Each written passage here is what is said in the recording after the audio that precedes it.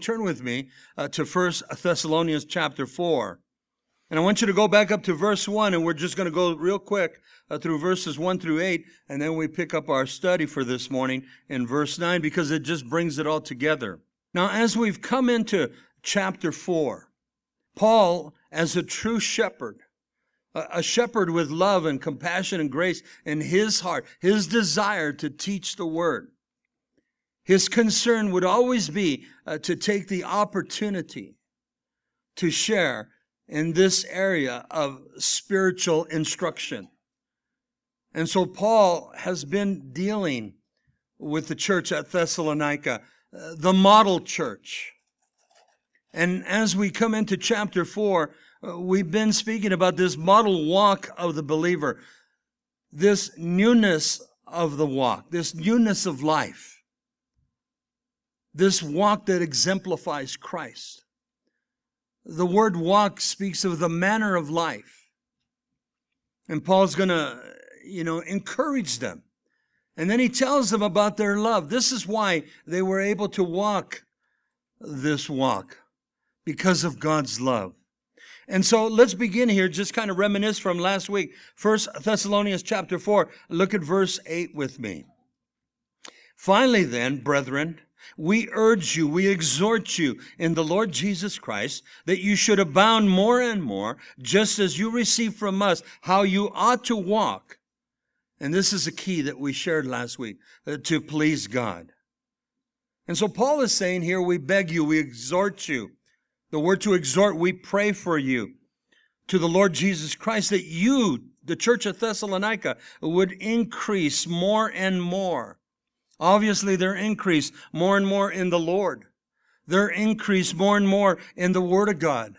Their increase more and more in God's faith. We shared last week that faith comes by hearing, and hearing by the Word of God. But imagine what the church at Thessalonica had received in just a short 3 weeks. As we know that from the book of Acts, that Paul was there for 3 Sabbath weeks.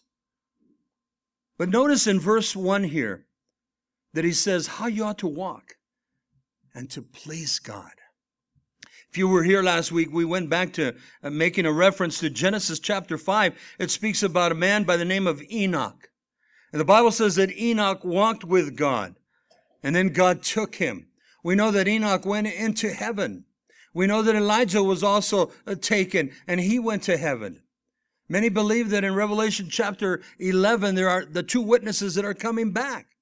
Could very easily be Enoch and Elijah.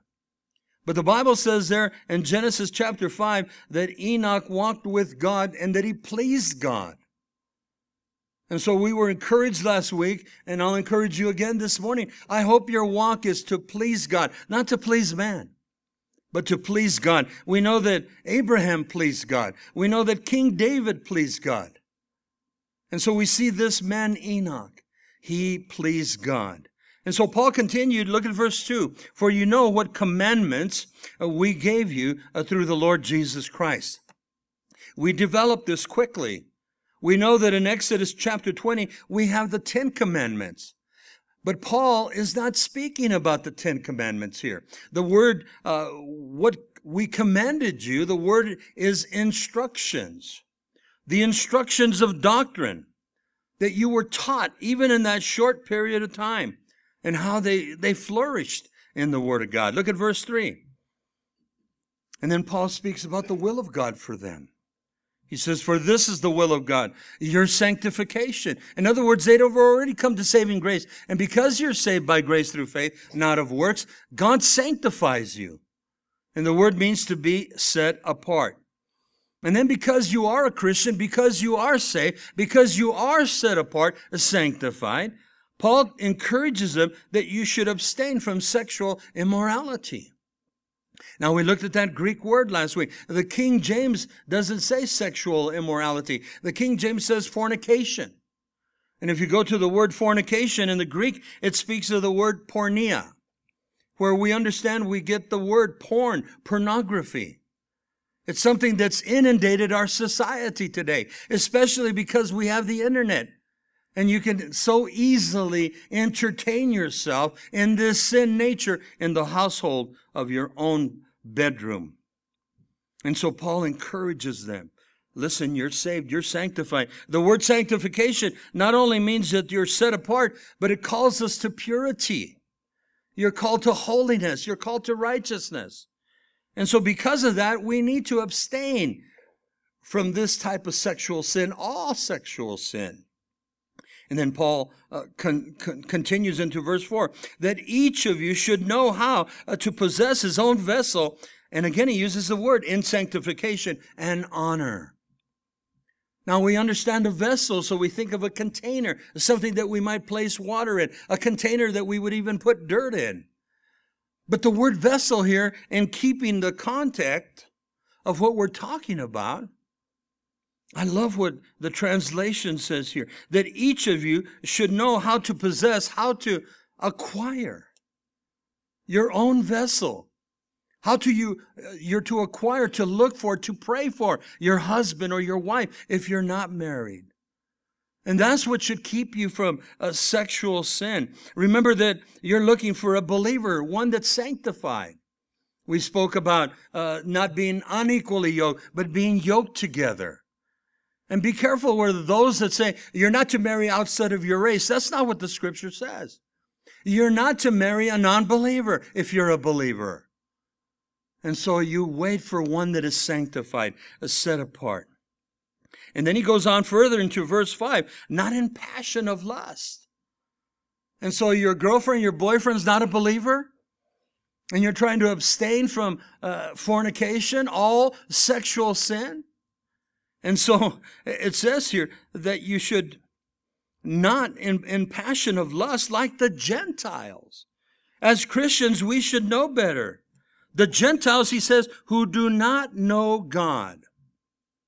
Young ladies, be careful. You're a Christian and you start dating a young man, and before you know it, he wants to go to bed with you. And he says, but honey, I love you. Let me prove my love for you. No, the Bible says he lusts for you. And he wants to sin with you. And here in our society today, it's also the girls that are going after the men.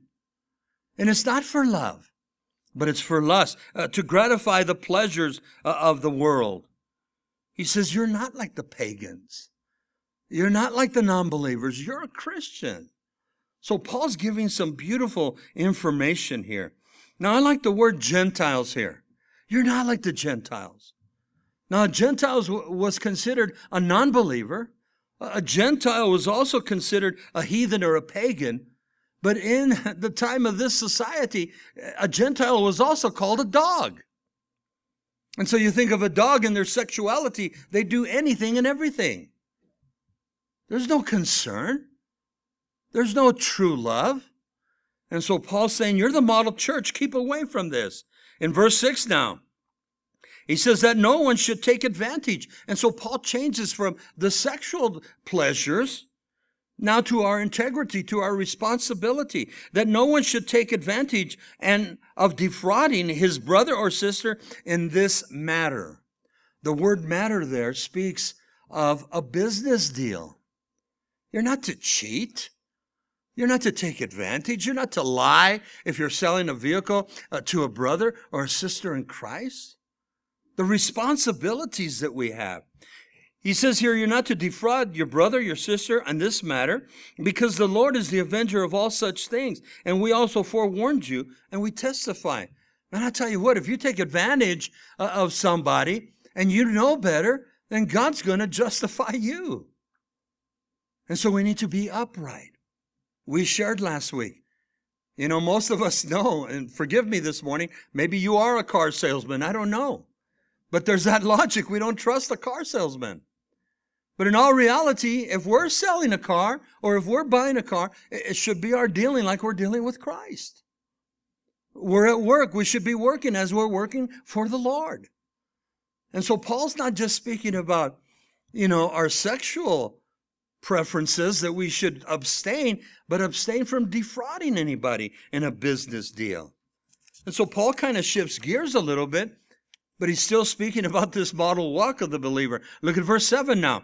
And he says, for God did not call us to uncleanness. He did not call us to uncleanness in the area of our sexuality. He did not call us in uncleanness into the area of our integrity, our responsibility in a business deal. But he says here, you've been called to holiness.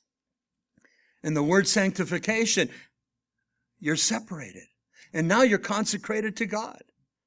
And that word sanctification is that you're called to purity. You're called to holiness. You're called to righteousness. And so think about it. We have a tremendous responsibility.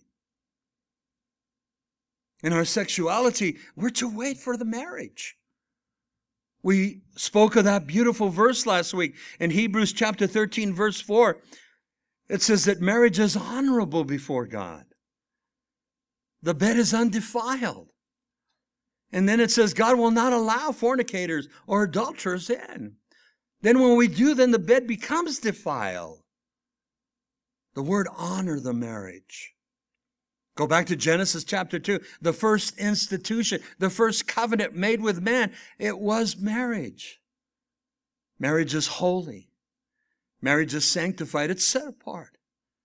Marriage is costly. I want you to think about it. Christ paid for that marriage with his precious blood. And then we come to the conclusion of last week. And he says in verse 8, therefore, he who rejects this does not reject man, but you're rejecting God, who has also given us the Holy Spirit. And so I like what Paul does here, the responsibility that he places on the church at Thessalonica. I've given you these instructions. I've given you God's word. And you might not like what I have to say. But Paul says, you're not rejecting man. You're not rejecting me. You're rejecting the Lord. You're rejecting his word. The Holy Spirit has taught you these things. And so again, we have such a responsibility. In the 7 churches to Asia Minor, Revelation chapters 2 and 3, to each church, Jesus ends the letter and he says, take heed. Pay attention. That's the Greek. Take heed to what the Holy Spirit is saying to the church. Don't just come in on Sunday mornings and listen to the sermon. Don't just open up your Bible and read it, but there has to be application. Lord, change me. Lord, transform me. And so how am I going to accomplish all this? How am I going to do this model walk of the believer? And we're going to find out from verses 9 through 12. It's through God's love. I can't do it, neither can you. I need God's love. You need God's love. You see, in the world we have phileo love, and that's, I'm fond of you. I care for you like I would care for a brother and sister. And then the other word that we have is eros, and that's sexual love. Now, eros is good in the marriage, but not outside of the marriage. But then Jesus speaks about this agape love. And I can only acquire, you can only acquire agape love through salvation in Christ. And then all of a sudden, God bestows upon you this beautiful love. This love that causes you to be concerned about others. This love that causes you, the scripture says, to be concerned about the poor, about the widow, about the orphan, about your brother and sister in Christ that's down and out, that's in need. And so we reach out. And it's a beautiful place. You would not do that before. I wouldn't go to no prison or jail to visit anybody. I looked at those guys. I said, that's your fault. You did the crime. What did they say? Now you do the time. But I come to saving grace. And God calls me into the prison, into the jail ministry. I'll tell you what, I loved it. When God called me to come to the church and start a Bible study and start a church for him, it was hard for me because I loved going to the jails. I had a captive audience. They weren't going nowhere. But God gives you love, compassion. This is why if you go to the market and you happen to start a conversation or somebody starts a conversation with you, you try. You try to, incorporate God's love. I often go to Albertsons and the cashiers, they know me. And they've said, Pastor Bob, pray for me. One lady asked me just the other day, she says, where have you been? I need some more CDs. I need some more teaching. I need some more prayer. We have a witness and a testimony. And because of God's love in us, they see it. They recognize it. And so this is what Paul's going to be speaking about here. Let me read it through, and then I'm going to go back and make some commentary. 1 Thessalonians chapter 4 now. Look at verse 9. And he says, but concerning brotherly love, that is the word phileo. It's different. He says, concerning brotherly love, you have no need that I should write to you, Paul says, for you yourselves are taught by God to love one another. Now he goes back to agape love. You're learned from the Lord, you have learned, as the Holy Spirit teaches you, to love one another. That's why we reach out. That's why we share. Look at verse 10. And indeed, you do so toward all the brothers and sisters. That's the translation there, who are in Macedonia. They were not just exemplifying God's love there at the church of Thessalonica, but man, the people in Macedonia. And if you go to your maps, you can see all the other cities there, towns. They knew of the love of the church at Thessalonica. Remember, they were a vibrant church. Even though they were young in the Lord, they were on fire for Jesus. And indeed, you do so toward all the brothers, sisters in Macedonia. But we urge you, and this is again, he brings forth the word urge. We beg you, brothers and sisters, that you increase more and more. And here, increase more and more in what? In God's love. God's love. Verse 11 and 12, that you also aspire to lead a quiet life. And most of the time we would say, ladies, listen to this. But gentlemen, you listen also. To mind your own business. This is Christian. Too many gossips in the church. Too many tattletales in the church. Too many pointing fingers in the church. Interesting that Paul brings this up. That you also aspire to lead a quiet life, to mind your own business, and to work with your own hands as we commanded you. That you may walk properly. The word is honestly toward those who are outside. We should be that witness to those outside the church. The non-believer that sees us, at school, at work, at play. Or our family members. Here it is, Mother's Day. We're going to be with family, friends, and loved ones. Maybe some of them are not saved. Do they see Christ in you? That you may walk properly, this manner of life, walking in Christ properly, honestly toward those outside of the church, and that you may also lack nothing. The Bible tells us that in Genesis 22 that God is Jehovah Jireh. He is my provider. We should lack nothing. And I'm not just speaking financially. We should lack nothing in the spiritual things because we obey God. And so let's say a quick prayer. Father, that we would have understanding here now as we're going to get into this area of the text that speaks about God's agape love. This is why I can be a model believer that walks in Christ because of God's love. Speak to our hearts now in Jesus' name.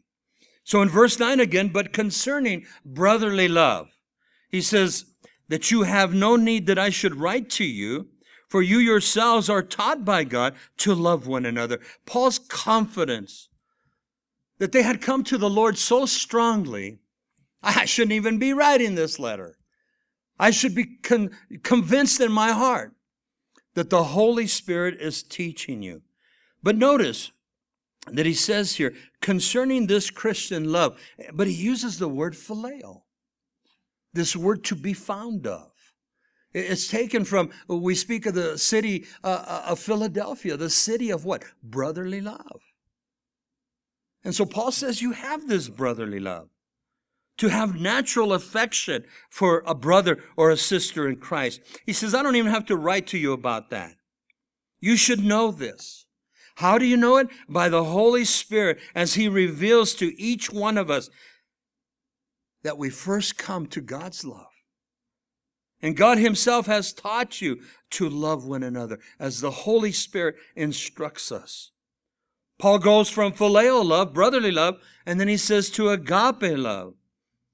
To agape you means to see that it should be easy to have this brotherly love now for one another because God teaches you. He teaches me to truly love one another. And now I don't just love with brotherly love, but divine love. This love that only Jesus can give. The best way to describe divine love is look at the cross. Jesus went to the cross and He paid the full price for you, for me. He died to give us life eternal. So agape love is always giving and giving, and never wanting anything in return. You see, in the world's standards, I do something for you, I'm going to expect you to do something for me. I do something, you can't do it right now, but I'm going to keep a log in the back. You owe me. But in agape love, I reach out. You reach out. And sad, church, but sometimes we're even taken advantage of. You know, our church is not the biggest church in Las Cruces, but you know what? A lot of people know about our church. And a lot of people know that they can come to our church and ask for assistance. They know that we have a pantry. They know that we can supply food. They know that we can also give clothing. They know that if there's no milk in there in our refrigerator, that we'll go to the store and get them something. They know. And we ask them, who sent you here? Another church sent them to us. Used to get mad about that. Well, why don't they take care of it? And God showed me, because I want to bless you. And sometimes there's not enough food. Sometimes we have to, restore it and build it back up. But that's okay. We're called to give and not to want anything in return. And not to, you owe me and I owe you, Oh, God's love. That's the beautiful attraction of Christianity. Now, let's take it further. Go with me to the Gospel of John. Leave a marker there. We'll come back. The Gospel of John, chapter 13. Now, John the Beloved was given such a name. He was called John the Beloved because he writes about God's love continually. He was the one that was at the Last Supper stretched out, leaning on Jesus' chest. He was the one that when Jesus died on the cross, he gives his mother to him and him to his mother. John had such love. And so John writes about this great commandment. Now again, verse 31, we're going to pick it up. We know in Exodus chapter 20, there's the 10 commandments. But in the New Testament, Jesus did not come to destroy the law, but he came to fulfill the law. And he came to fulfill this law with his love. And so he takes these 10 commandments and you put them all together. How am I going to accomplish the 10 commandments? But through God's love. And so John so beautifully writes, and these are the words of Christ now. In verse 31, John chapter 13. So when he had gone out, Jesus said, now the Son of Man is glorified, and God is glorified in him. If God is glorified in him, God will also glorify him in himself and glorify him immediately. Now, what John is doing here, he's writing the words of Christ, but what Jesus is doing, he's preparing his disciples. You see, we're in John chapter 13 now. And so shortly, Jesus is going to be betrayed. Shortly, Jesus is going to be arrested. And he's going to go to this mock trial, this trial that should have never happened. They broke every law. And they're going to find him guilty. Guilty of nothing. Because he claimed and he said, I am the Son of God. And they put him on the cross. But they didn't understand. In fact, they would not understand until the book of Acts chapter 2, when Pentecost hit. Remember Peter, he denies the Lord prior to 3 times. And Jesus says, you will deny me this day 3 times. And then the rooster is going to crow. And when he heard that rooster, it pierced Peter's heart. But in Acts chapter 2, Peter was never the same. The power of the Holy Spirit had come upon him. And we know that 3,000 souls came to saving grace on that day. But here, so they don't understand. But listen to the intimacy now. These terms of endearment that Jesus uses in verse 33. Little children.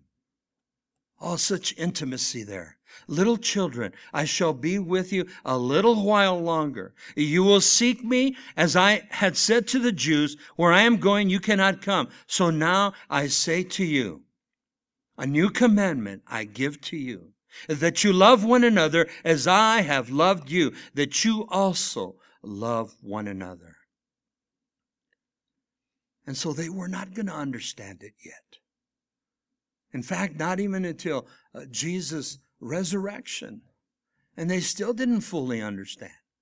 And it wasn't until the baptism of the Holy Spirit in Acts chapter 2. They were hiding. They were scared. They were frustrated. And so now Jesus says, a new commandment I will give to you. I'm going to take Exodus chapter 20, the 10 commandments, and bring them all together. And then he says that you love one another as I have loved you, and that you also love one another. What a beautiful picture. You see, we look at the 10 commandments. You should not covet your neighbor's wife. You should not covet your neighbor's goods. You should not steal. You should not murder. And so all these are accomplished because of God's love. Because I love the Lord. And it starts off that He first loved me. Beautiful picture. And then He describes it further. Look at verse 35. By this, all will know that you are my disciples. The word disciple is that everybody's going to know now that you're my students. You're my pupils. That you're my disciples, my followers. They will know you by God's love. He says, by this all will know that you are my disciples if you have love one for another. God's divine love, church. The other believers would know, would see. Now, I'm sure all of you have done some travels at one time or another, maybe far, maybe not, but I've always, been just amazed how beautiful you run into other believers. It might take a little bit of time, but you'll see that. All of a sudden you notice they don't curse. All of a sudden you notice they're not smoking. All of a sudden you notice that, they're upright, they're honest.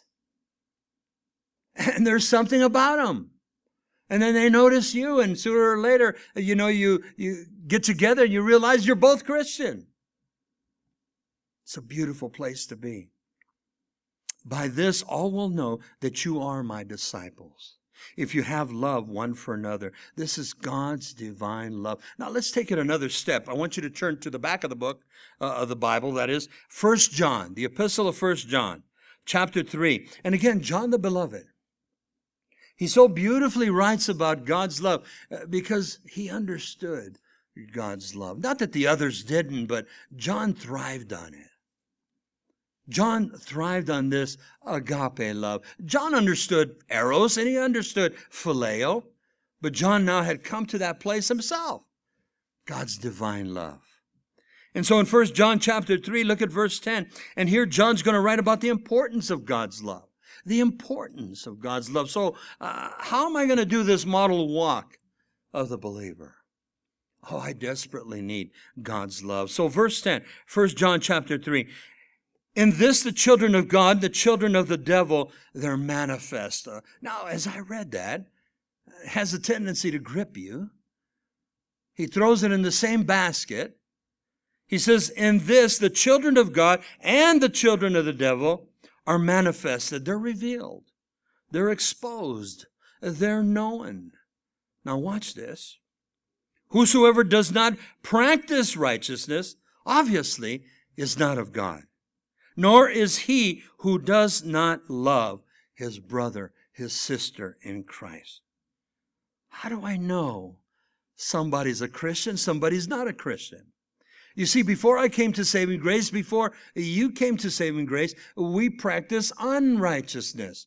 And the best way to understand righteousness is right living with God. Before I came to the Lord, I was wrong living for God. So now I come to saving grace, and I desire to have a right relationship, a right living relationship with God. And in turn, I'm going to have a right relationship with others. And so Paul says it here so beautifully. Whosoever does not practice righteousness, right living, is not of God, nor is he who does not love his brother. We're called to love our brothers. We're called to love our sisters. If not, then we're of the devil. Now, there's a radical scripture. I want you to follow it later. Jesus is talking to the religious leaders. And in John chapter 8, verse 44, he says to them, your father is the devil. Your father is the devil. Now, years ago, before I came to saving grace, I had to learn this the hard way.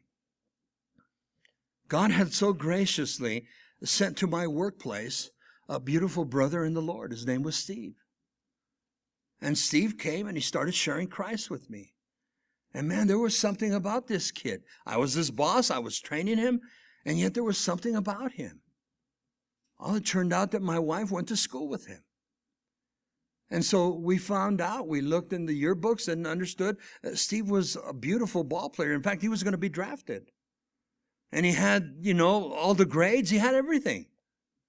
But Steve was doing drugs. And one time at school, he passed out at campus. And everybody thought it was, he'd been working too hard. He'd been training too hard, too much school. Well, the paramedics came, took him to the hospital, and the report comes back. Overdose. Turned out he was doing drugs. Steve lost everything. He was kicked out of school. No more scholarships. No more professional ball players. Teams were looking for him no more. All of a sudden he had this black mark against him. And then right about the same time, it wasn't because he was kicked out, but around the same time, his brother had committed suicide. And the whole family was distraught. And God sent somebody from the Jesus movement to Steve. And Steve came to saving grace. And when I met him, he was a changed man. And I think about it still today.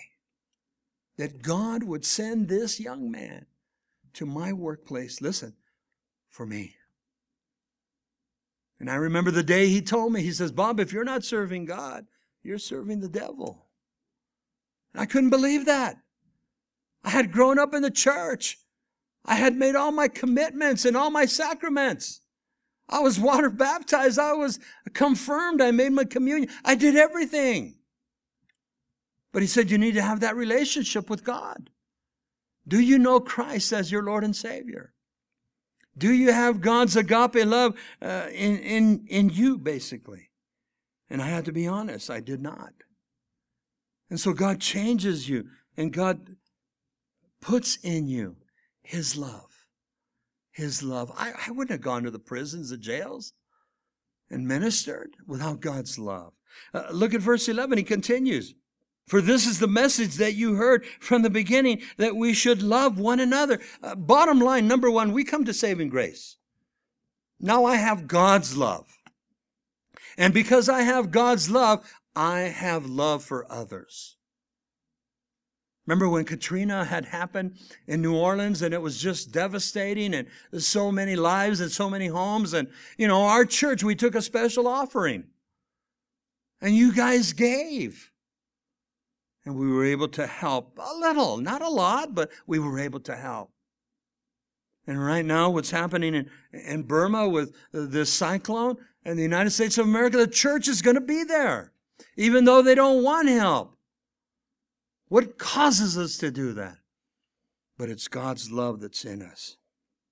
And then he gives you the description of God's love and the devil's love. Look at verse 12. Not as Cain, who was the wicked one, and he murdered his brother.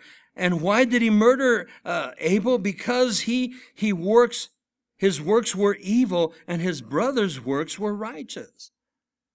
Now, on your own, I want you to develop this later. Go back to Genesis chapter 4, and there you read of the first murder.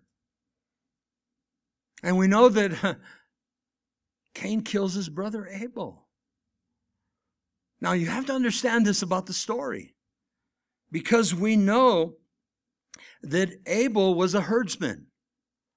And so he raised sheep, he raised goats, he raised cattle possibly. And so when he gave of his offering to the Lord, he gave of his first fruits. And a lot of people say, oh, it's because he gave a meat offering. Because Cain was a farmer.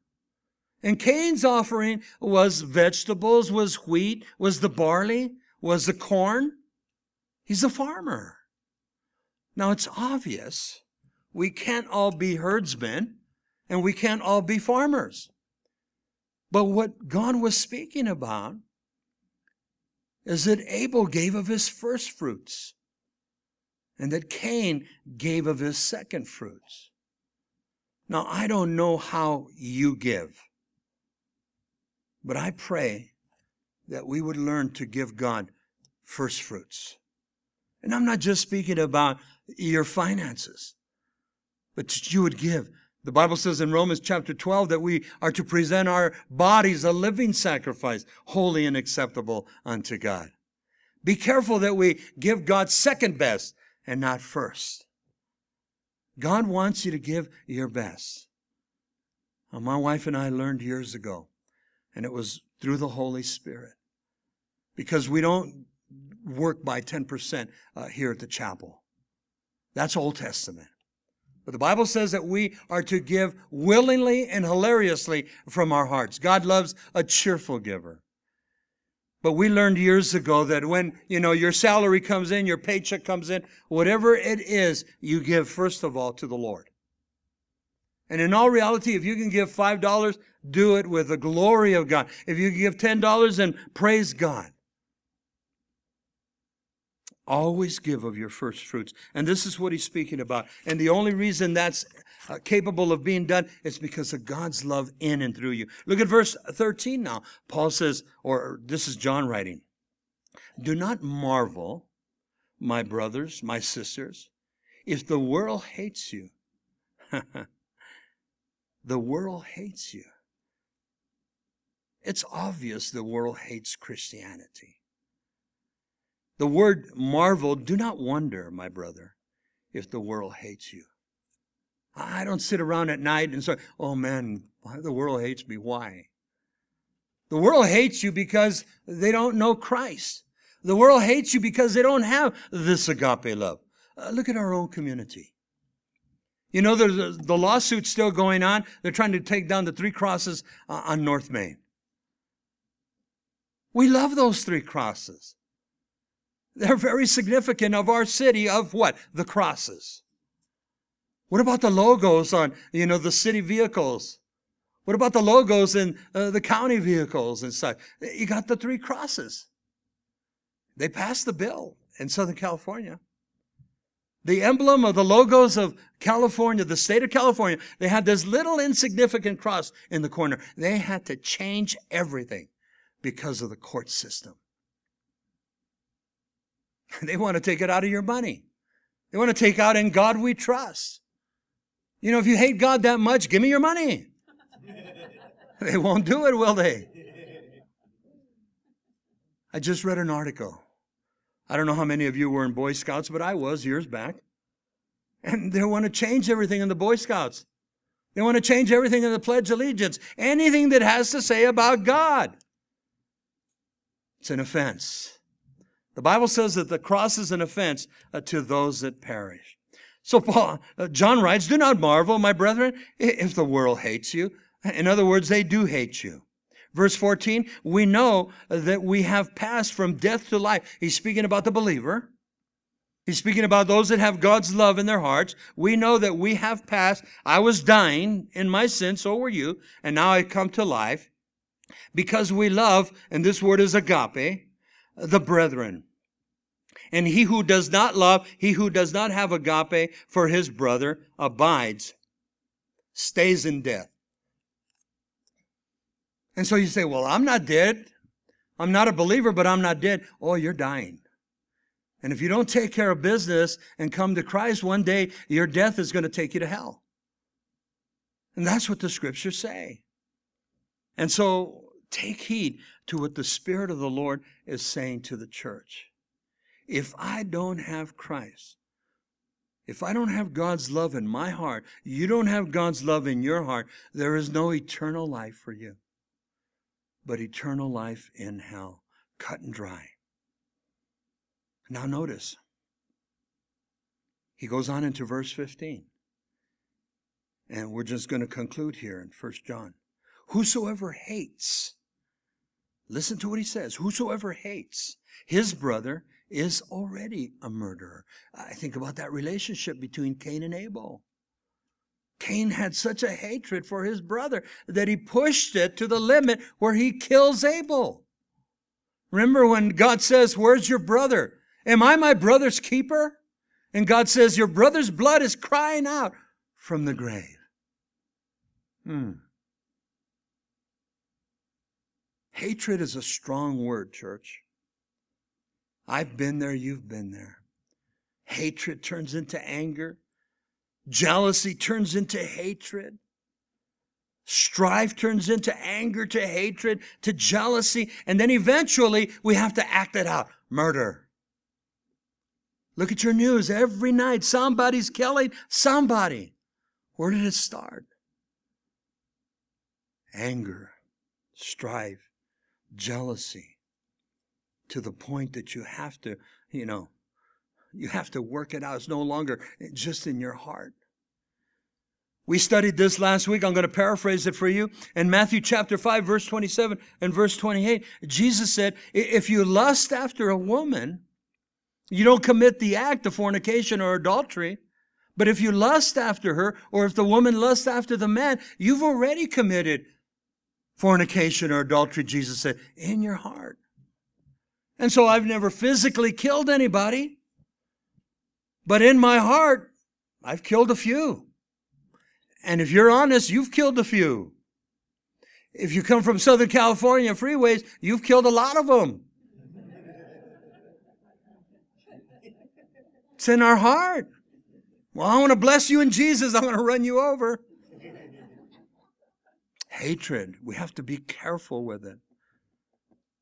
But it's because of God's love in my heart, God's love in your heart, that we want to help. One of the most beautiful things we see in our church here, when somebody passes away in our fellowship, and most of you know what happens, what entails family, friends, loved ones. Everybody comes from everywhere. We just recently did the España funeral, and man, they had a ton of people. And it was so neat because they're busy. And so the body of Christ, man, everybody was taking them food. They had tons of food. And everybody kept asking, where'd the food come from? Where did the food come? It came from the church, the body of Christ. Some of you have experienced that. When my dad passed away, the families, oh man, they took care of it. The church took care of it. In fact, my old church gave us their whole church building to use, their facility, no charge. People come up and they'll say, well, how much do you charge? No charge. Most churches charge you. Where's the love of God? Where's the compassion? Where's the grace? Why do I want to give? Why do I want to care for the orphans or, the widows or the poor? Why do I care? Because God's love compels me. Now let's go back to our text. We needed to spend time there in verse 9. And let's go back to 1 Thessalonians chapter 4. Look at verse 10 now. So he's been speaking about this love. And indeed, he says, you do so toward all the brothers and the sisters who are in Macedonia. But again, Paul takes it back to verse 1. But we urge you again, brethren, that you increase more and more. Now, back in verse 1, that you increase more and more in Christ. That you increase more and more in His gospel. That you increase more and more in His faith. But here, that you increase more and more of what he's been talking about. God's love. God's love. I like what Richard, he always prays, Lord, give us more love for Jesus. And that's what it's all about. If I have more love for Jesus, I'm going to have more love for you. my concern, my care, my compassion, because of God's love, that it would increase more and more. Now, what's interesting, we shared already, the church at Thessalonica was a small church. It was only 3 weeks to a month in the Lord. Scholars say even if it was a little longer than the 3 weeks that Paul was there, but Paul had to leave. But they were growing leaps and bounds. They were still considered a young church. And look at what it says here. Verse 10, and indeed you do so toward your love towards all the brethren who are in Macedonia. If you look at your maps in the back of your Bible and you look at Macedonia, you see there that the churches that it describes as Amphipolis, Philippi, Berea, and Apollonia, and that's just the churches that we know of. There's others. But they were known in Macedonia. Hey, did you hear about those Christians at Thessalonica? Man, they'll help you out. They got God's love in their heart. Yeah, one of the brothers over here in Berea broke his leg and he can't farm no more. 2 brothers came over and said, we're done with our farming. We're going to help you. Isn't that a blessing? What causes you to do that? Oh, he broke his leg? Oh, poor guy. Do his farm? Why? He didn't help me. Why should I help him? That's our logic. But if we know Christ, and so Paul prays for them, that they would continue to grow in God's love. One of the dangers of the church now, be careful, that we're comfortable. I'm a Christian, I'm saved. I go to Calvary Chapel, Pastor Bob will teach us. Come on Wednesday nights, I'm getting Old Testament. Be careful with complacency. Be careful of becoming stagnant. Be careful of just becoming fat on the Word. Let's take what we learned and let's share it with somebody. As God sent Steve to my workplace, he shared with me. You should be sharing with others. If we've come to the born-again experience, we should be concerned for others, especially if it's our family, friends, and loved ones, and they're perishing and going to hell. Man, reach out to them. Listen to this verse now. In Romans chapter 5, verse 5, Paul says to the church at Rome, he says, now hope does not disappoint. And basically, hope does not disappoint. Why? Because hope blesses.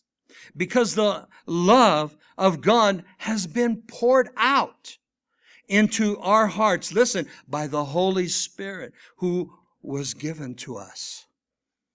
Strong statement here. You see, Jesus told us that when he would die and leave, he would not leave us comfortless, but he would not leave us as orphans, but he would send the Parakletos, the Comforter, the Holy Spirit of promise. And he was going to teach us all things. Now, look at Romans 5 again. Let me read it to you. Now, hope, the word hope is the word faith and confidence. So he says, now, faith and confidence does not disappoint, but it blesses because the love of God has been poured out, has been spilled over into our hearts. Back in Acts chapter 1, verse 8, the Holy Spirit came upon the early church. And we should never be the same. Now, I want you to turn with me real quick to the Gospel of John again. Let's go to chapter 14 this time. Jesus left us the promise of the Holy Spirit. The Holy Spirit's going to teach us, lead us, and guide us into all truth. And one of those truths is God's love.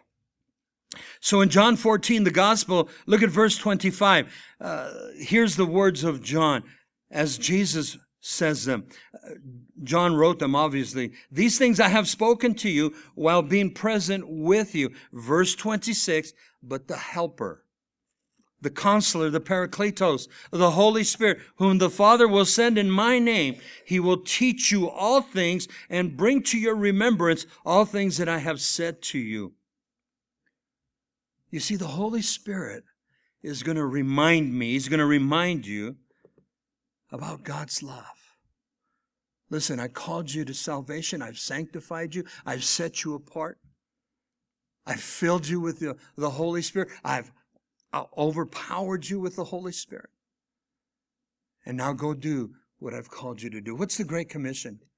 Go therefore and make disciples of all men and baptize them in the name of the Father, the Son, and the Holy Spirit. It's not just my call. It's your call also. The Bible says that they will know you by God's love. God's love. And I remember when I would see Steve day after day. It took 3 years for me to get saved. But I would see him every day. And I tell you, I would go home and I knew in my heart, I says, I want what that man has. He has something genuine. Here I've done all the sacraments and I don't have what he had. He had God's love. And that Holy Spirit comes and he helps us. In Acts 1:8, it tells us, you shall receive power when the Holy Spirit comes upon you. And then he says, you shall be my witnesses in Jerusalem, Judea, Samaria, and then listen to this, to the uttermost parts of the world. Here we are, 1950 years later. And I tell you what, the gospel has come to the uttermost parts of the world. Las Cruces, New Mexico. Beautiful, beautiful, beautiful. Let's go back to our text. Look at verse 11 and 12 as it comes to the conclusion. And then Paul, in encouraging the church at Thessalonica, he says that you also aspire, and the word is that you would study, that you would strive to lead a quiet, the word is restful, life. And here's that exhortation, ladies, gentlemen too, to mind your own business. Oh my goodness. Why does Paul always tell each church to mind your own business? Because we're gossipers. Did you see what she did? I do not like the way she chews her gum. She wore the same clothes last week. Imagine that. That's just nature. Let it go. And when somebody comes up to you and they go, can I tell you something about so? No, let's pray for them. Stop it right there with love and compassion. Because I tell you, if they're coming to you to talk about somebody else, they've already gone to somebody else to talk about you. Interesting. Aspire to study God's word, to lead a quiet life, a restful life, and to mind our own business. And then he says something interesting, to work with your own hands, as we have commanded you. Now, we're going to study this further, but the church at Thessalonica believed so strong that Jesus was coming in their time, they stopped working. They stopped working. Well, Pastor Bob said the rapture of the church is coming. I'm going to White Sands next week. Tomorrow I'm going to tell them, see you guys later. I'm going to go buy some white sheets and we're going up to A Mountain. We're going to wait for Jesus. It doesn't work that way. Back in 1982, we were young Christians and the planets were lining up. And they said the centrifugal force was going to cause the rapture of the church. There were Christians that were actually getting in debt. Go get credit cards, brother. Charge them to the top. Jesus is coming. Let them worry about it. Where's the theology in that? They're still paying for the credit cards today.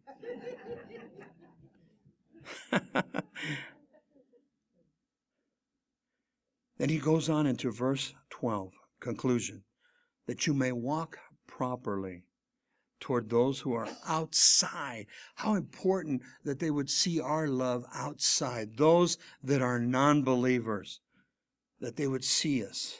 That you would walk properly toward those who are outside, that you may lack nothing. The word walk, remember, this manner of life, this newness of life. That you would walk properly. Listen to the word properly. That you would walk decently and honestly. Integrity. Remember, walk in purity. Walk in holiness. Walk in righteousness. As an example to the outsider. As an example to the non-believer. Be a good witness, church. Be a good witness. You're witnessing to your neighbor. You're witnessing to, the person at work. And then you get mad and you start cursing. What kind of a witness is that? You're witnessing and they're believing your witness. And then they see you over here at Victoria's. Be careful. Some of you have been there, huh? And just kidding. Look at verse 12. That you may walk properly toward those who are outside, and that you may lack nothing. Back in Genesis chapter 22, it says that God is called Jehovah Jireh. God my provider. God your provider. Now, let's not just think that God provides my financial needs, and He does. But man, I want God to provide my spiritual needs. As Paul said in verse 11, work with your own hands. Let God be Jehovah Jireh in everything that you do because of God's love. Because of God's love, God is going to provide. Man, I tell you, we are blessed here at the chapel. I mean, we don't have a huge church, yet God's provided so beautifully and opened the doors so beautifully for us to be on the radio. And like I said before, when somebody comes, you know, the pantry always has something. If not, Pastor Jeff goes out and gets it for them. God's love is what causes us to do these things, church. God's love is what causes us to go to Klein Park in September every year and to provide for those people, to give them clothing, to give them food. I wish we could do it every weekend, but it's not feasible. But man, we look forward. You know what blesses me? That our friends from Calvary Chapel Downey, they come 850 miles. They can't wait to get here and to be a blessing. Why? Because of God's love. Because of God's love. They broke down last year in Tucson. And they were bummed out. They wanted to get here. Or the year before, I can't remember. Anyway, we got a hold of Calvary Chapel Tucson. And they had mechanics out there working with them. No charge. Oh, we got to fix this van. We got to get these guys going. They're going to an outreach. What causes you to do that? God's love. God's love. Remember, God's love is always giving, never wanting anything in return.